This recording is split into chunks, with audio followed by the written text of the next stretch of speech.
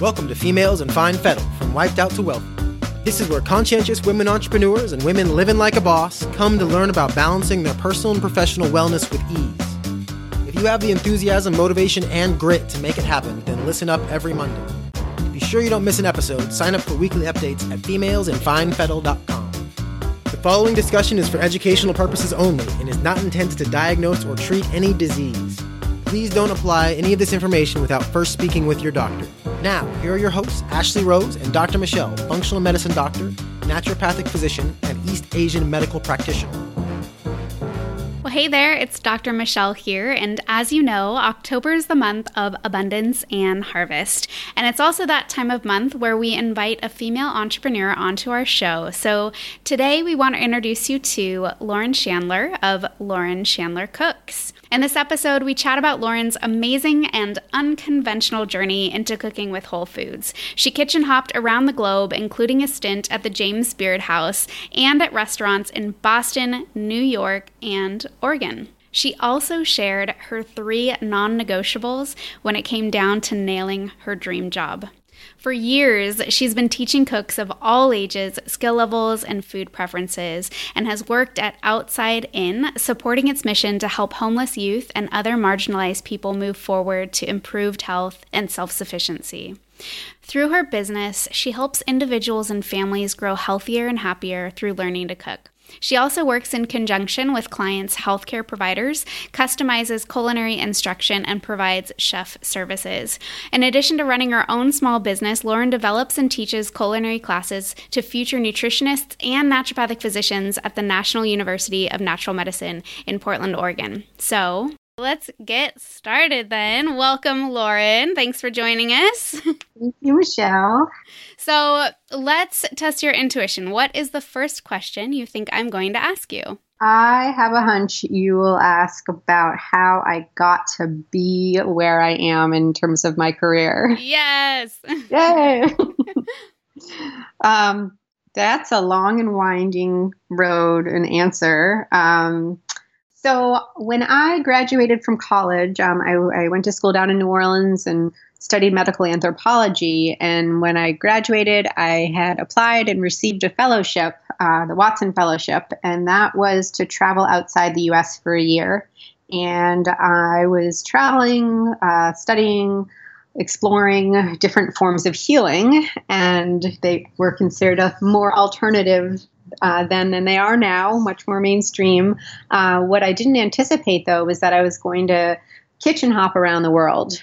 So essentially, when I was exploring these different forms of healing, I was at ashrams and different types of healthcare centers, residential, outpatient, and there were always these lulls in the day when the patients were with their doctors or resting. And what do you do? You wander into the kitchen because that's, the hub no matter where you are. And that's where the energy is. And I found that even when I was in places where we didn't speak the same language, there was this common language in the kitchen that connected me to the folks that were there cooking. And after I got back from that year, I knew I wanted to do something culinary related. And I was back in Boston where I grew up, and I approached a chef who ran a successful catering company that was also a cafe, and they had takeout, Case.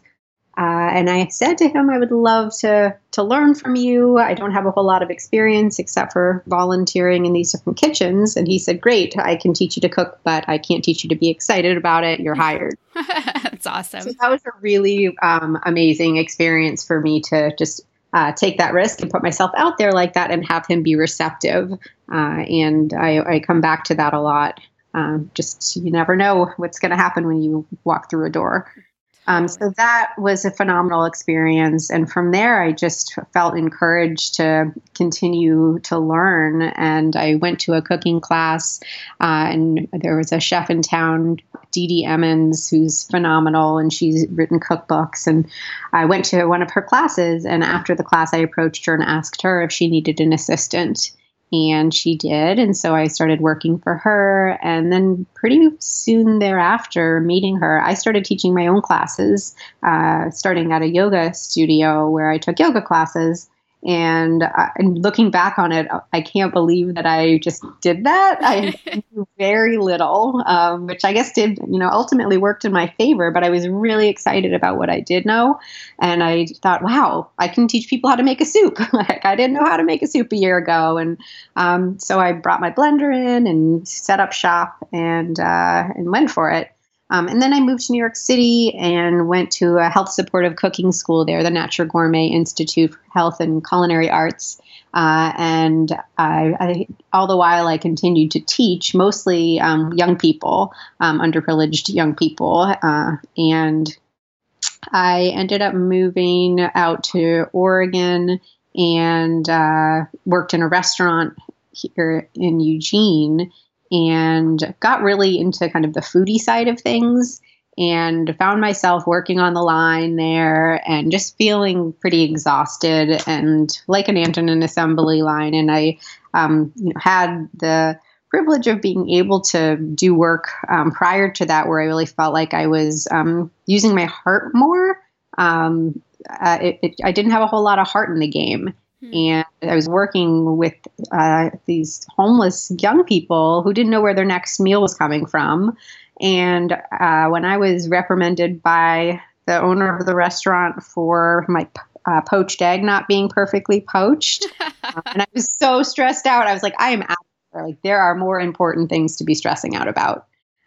So I quit that job and continued to teach cooking and worked with young people and worked for a state senator. And I came up to Portland and went to school, earned a master's in social work, worked at Outside In for over 4 years, which is a nonprofit working with homeless youth and other marginalized populations. And I realized, at first I was working with young people and really thriving on building relationships. And then I moved into the development department where after, a couple of years, I really had my systems down and found myself looking at food blogs. And I thought, I wasn't someone who felt at my best sitting at a desk, and I really wanted to I missed the creative piece and also the relationship piece. So I quit and I didn't know what I was going to do next, but I knew I wanted it to involve the culinary piece, and a job opportunity came up at Whole Foods in Tigard, just south of Portland. And the job was cooking coach. And my position was to teach staff and also customers how to cook from scratch. So this was an incredible first job back in the industry after being out for 8 years. And I really felt like I was using my heart and able to have Whole Foods as my pantry, no budget. I could go in there and just take things off the shelf and teach people what to do with them. Oh my goodness.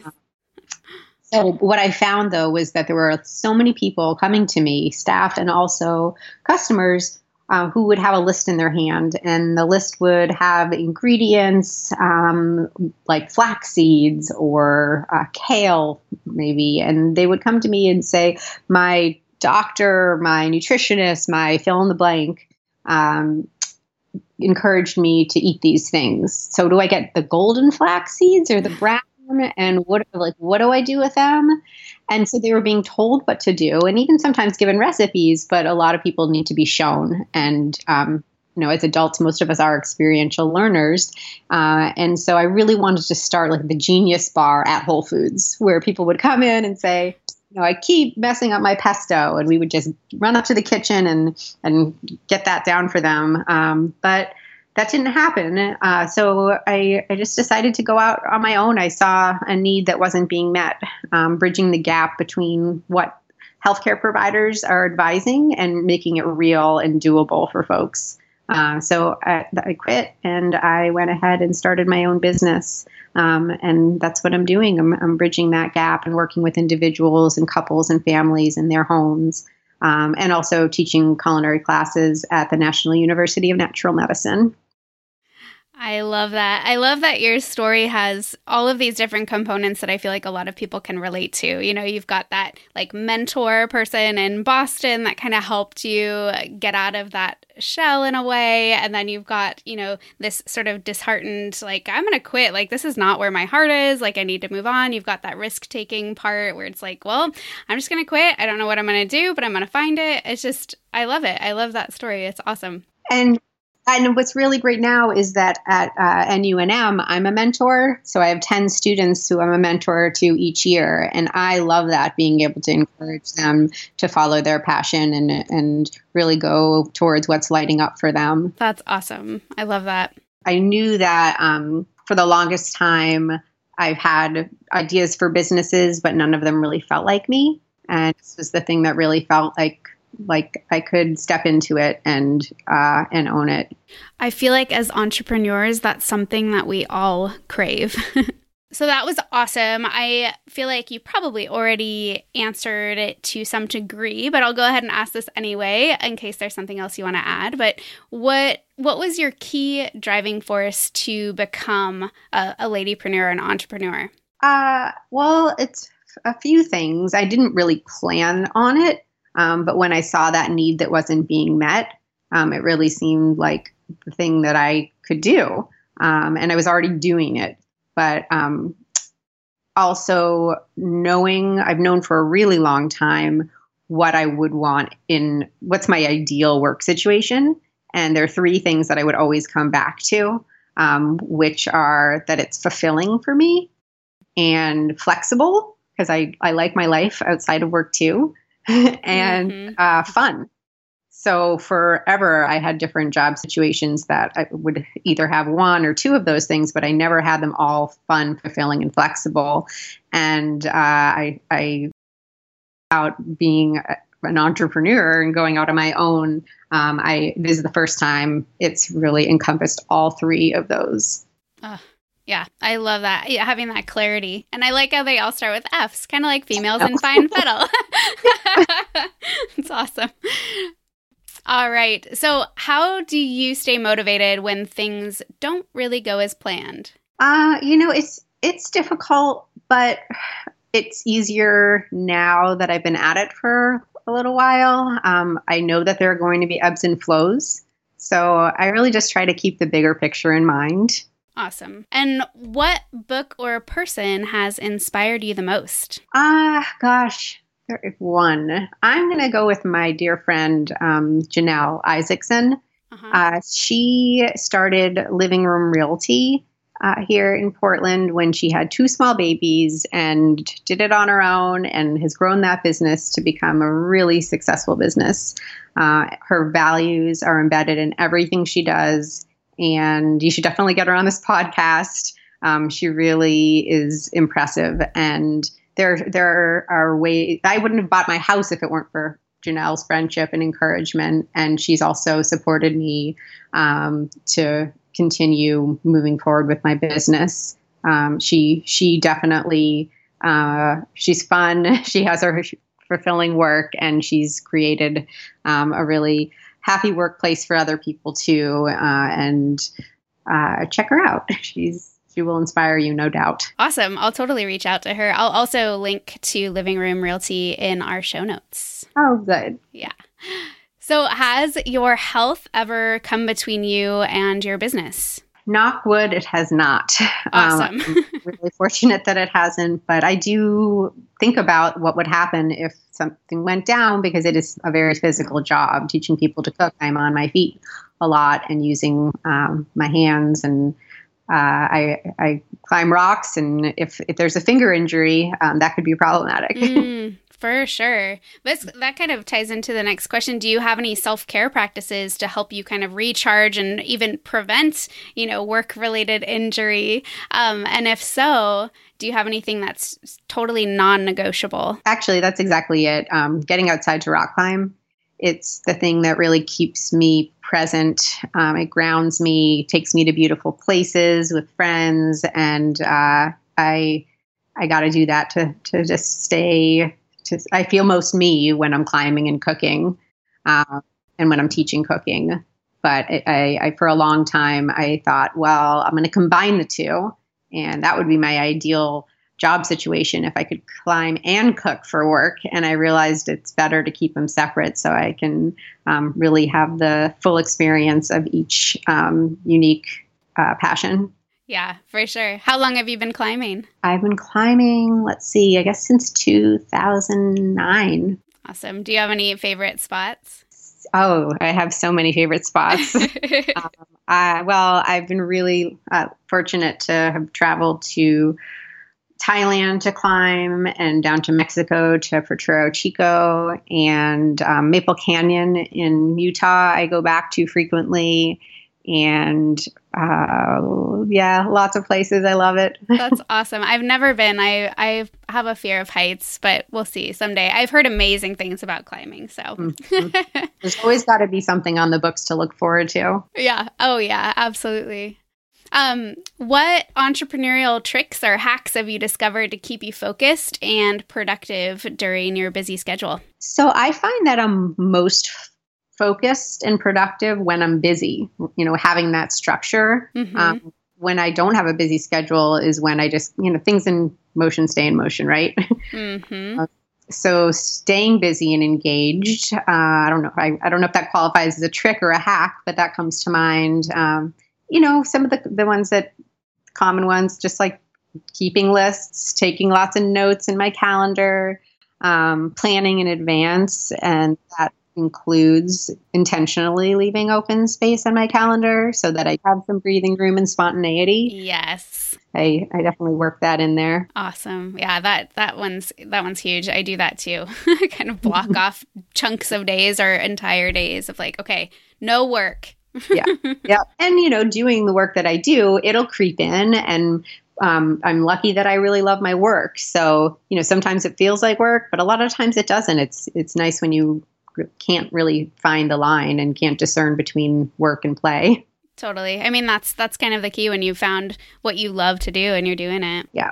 So awesome. Okay. Next question. What are the top 3 blogs or podcasts that you can't imagine your day without, and why? That's a funny question to me because I feel like behind the times or something, because I honestly cannot imagine looking at 3 blogs a day or listening to 3 podcasts every day, let alone one. Awesome. I listen to podcasts, but not every day, and definitely not 3. Yeah. Do you have any favorite ones? There's one that I've been listening to recently called Conversations with People Who Hate Me. Uh-huh. And it's really phenomenal. It's this guy who is, I think he's 28 years old, and he's really vocal in public around issues of social justice, and he gets a lot of hate mail and trolls online. And so he's created this podcast to have conversations with those people who have attacked him online. Whoa. Yes, he is very skillful and kind and funny, and he's able to connect with these people. And I think that it's a very productive use of bandwidth. Yeah. I think that's awesome. I mean, usually I feel like people just kind of either disregard or ignore or, kind of pretend that those people don't exist and they don't engage with them. But that sounds really interesting. Right. He calls them out and they engage with him, and they have a really, everyone I've listened to, and I think I'm caught up, they all engage. And at the end of each podcast, he asks them if they hate him, and they all say no. Whoa. It seems like it's doing some good for sure. And, I listened to This American Life and How I Built This, some of the usual suspects. Mm-hmm. Yeah. Awesome. What is your current project or passion? Right now we're in back to school at the university. And so I'm really focused on my classes there. This time of year, like that's my focus, and it's just super fun to have a new group of students coming in who are starry-eyed and excited. So I'm meeting with all my mentors, all my mentees, and teaching. Awesome. Are you just teaching them recipes or techniques or all of the above, or? So this term I'm teaching culinary skills. I have 2 sections of culinary skills. So that's just the basics. We're doing different like stove techniques and oven techniques, and talking about how to season and ingredient, like knife skills. So just an overview going into grains and proteins, et cetera, sauces. And then I'm teaching a seasonal cooking class, which is taking them to the farmer's market, menu planning, creating feasts, bringing in some outside speakers. Oh, fun. That one I like to call Farmer's Market meets Summer Camp. Nice. Grad school. Yeah. Very cool. And are these mostly naturopathic students, or are they other? Mostly it's the nutrition grad students. So there's a master's nutrition program that's a few years old at UNM, but oftentimes their students are dually enrolled in nutrition and the naturopathic program, or global health, or Chinese medicine. And sometimes those students who aren't in the nutrition program, but just in one of the others, will take my classes as an elective. Awesome. So is there anything that I didn't ask you that you want to share with our audience? One thing that does come to mind that I don't know if there's a way to work it in, if there's a question that could get at this or not, but I think like with cooking and like lifestyle blogs and all the messaging that we get there, I think there's a lot of pressure to cook and to do everything and to do it well and to make it look beautiful and all of this. And like, of course, I'm a proponent of cooking, but I also like, I just want people to know that like, it's okay if you don't like to cook. Like there are lots of ways to get nourishing food to the table. And there's a food writer, Molly Watson, who wrote a really beautiful article about this. And she essentially says like, she's got a kid and she's like, I get it. Like if it's a pain in the ass to get food on the table sometimes, and I don't want to do it. And just validating that people have full busy lives and don't always have the luxury to be able to cook, let alone enjoy it. Yeah, so, for sure. There are a lot of barriers to cooking. It's not for everyone, and that's totally fine. So I could send you a link to that article. It's a good one. Yeah, that'd be awesome, and I'll link to that in the show notes. Great. That'll be perfect. Okay. And then how can our audience find you? They can find me on my website, which is laurenchandlercooks.com, and the same handle at Instagram. I am on Facebook, but not very often. Awesome. I get that. Cool. Well, that is all of the questions that I had. And I just want to thank you so much for your time today. Thank you, Michelle. I really appreciate you welcoming me on your show. Well, there you have it. I love how everyone's story to entrepreneurship is unique. Some people are thrown into it while others stumble upon it, and still others have this slow and steady progression towards it where every experience builds upon itself. So be sure to visit femalesinfinefettle.com and click on episode 14 to grab your freebie. Lauren has put together a special giveaway for you, so be sure to check it out.